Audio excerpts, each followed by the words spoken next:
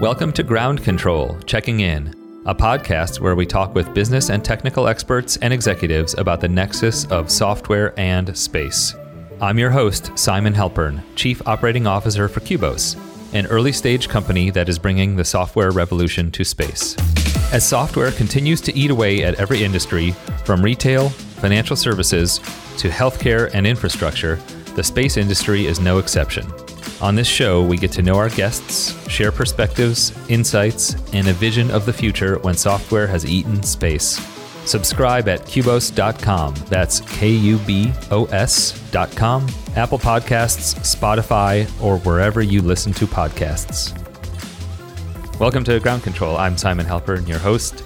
Today on Ground Control, Episode 2, we're going to be talking with one of the Qubos team members, Glenn Ivey. Glenn is the lead developer on Major Tom, and we're excited to have Glenn with us. Glenn, welcome. Thank you.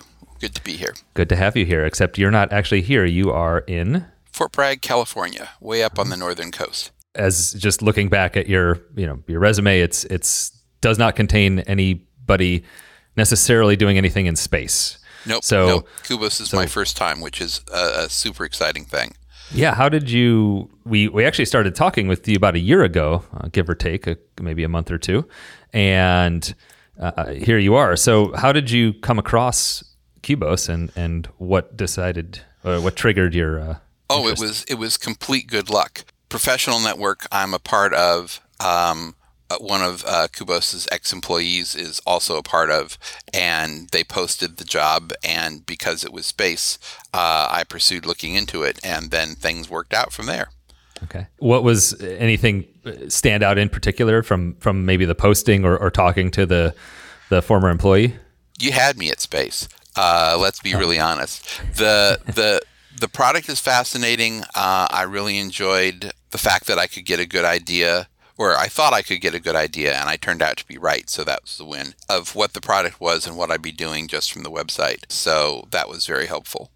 We've had some pretty exciting things going on lately. We've got some new customers that have recently launched, and they're now operating their spacecraft in space using Major Tom.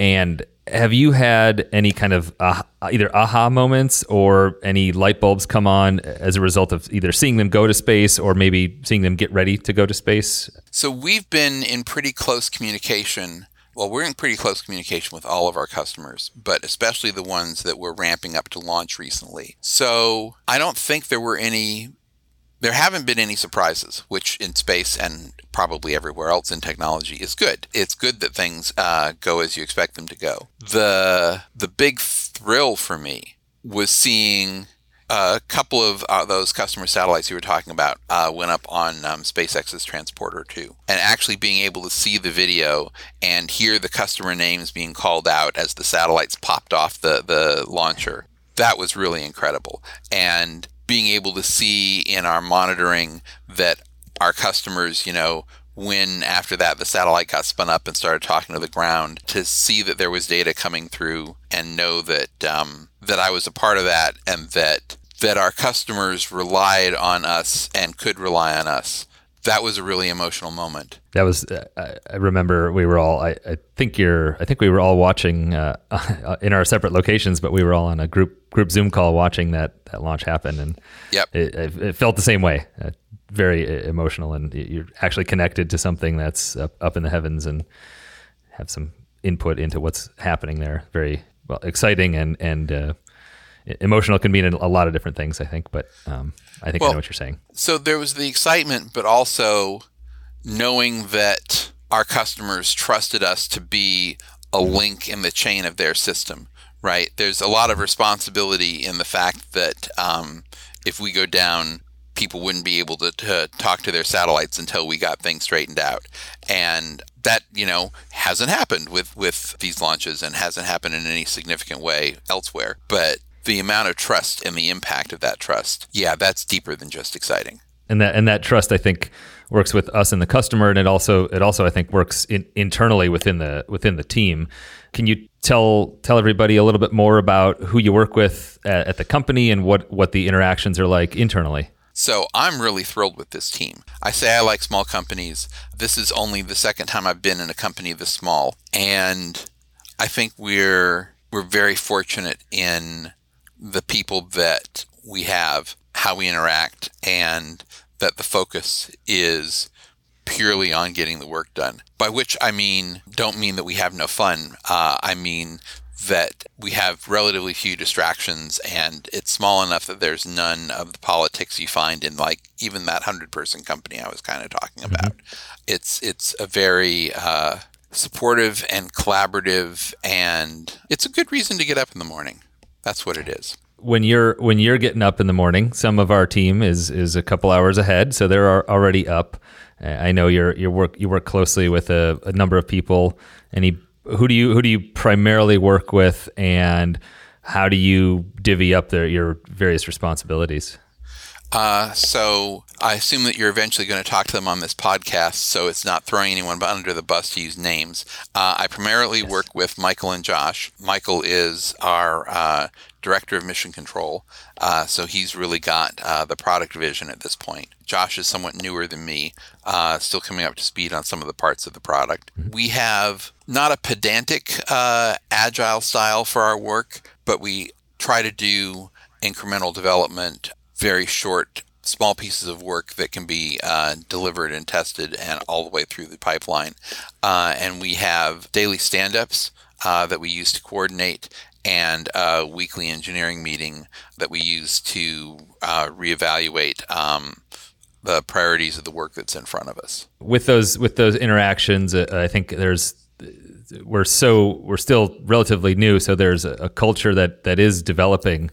And it's constantly shifting, especially as we add new people or new customers. But how do you see the culture evolving, and then within that, what's a typical day in the life for Glenn, if there is one? So, the typical day, well, what defines the day is how much time on headset versus heads down doing typing. So, most weeks I've got 1 or 2 days with no meeting time, a couple of days that are intentionally heavy so that we've pushed our meetings together to try to optimize the actual working time, and then random stuff for the rest of the week. I'm pretty happy with the meeting culture that we have. I tend to be one of those on-time fanatics, and I don't think the rest of the team is quite as fanatical as I, but manages to be on time nevertheless. And we've got a good culture around checking in with each other, making sure that what we're doing when we're together and synchronous is useful, justifies the time being invested. Meetings end early, which I always think is a good sign, right? You can recognize that you're finished with your work, even if the clock isn't telling you. Those are small things, though. It's easier for me to talk about culture when there are things in it that I dislike. We could have a different discussion about like reasons I have left companies, but there's nothing in our culture at Kubos that I dislike. We have a weekly retrospective process, and I think we're pretty good at tuning what we're doing and how we're doing in response to what the business needs, what each of us need from the others. So I think culture is not process, but to the degree that culture is embodied in the meta processes, right, the things that you do to decide what your process is, I'm very happy with the fluidity and the pragmatic nature of how we decide how we're going to work. From what you've seen in what's going on within space, which is getting incredibly exciting right now at a number of different levels, what do you see happening potentially in the space industry, and then for Kubos as we go forward, either for the company, for the product, however you want to answer that? So the top level for both is exactly the same answer, bigger and better. Actually, probably the reverse of that, better and bigger. I see us growing with the industry in a really cool way. There are a lot of companies who are potential customers doing new and innovative work, and mostly small stats and constellations. And then there are a lot of companies doing work to try to reimagine how they're going to build the larger satellites, how they're going to manage their existing larger satellites, who are also potential customers for ours. And that, I think, gives us a really bright potential future, right? With any small company, there's the caveat on everything that you need to execute well. And so far, I think we are.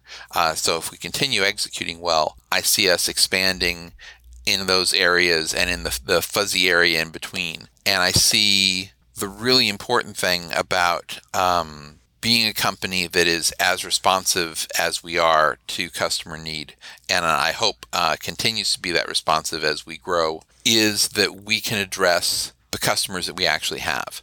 That when we look at the industry as a whole, there's a lot of things that Major Tom, the mission control software, could grow into and could deliver for people. There's a lot of things that would be different products that we could develop alongside Major Tom that would deliver for people.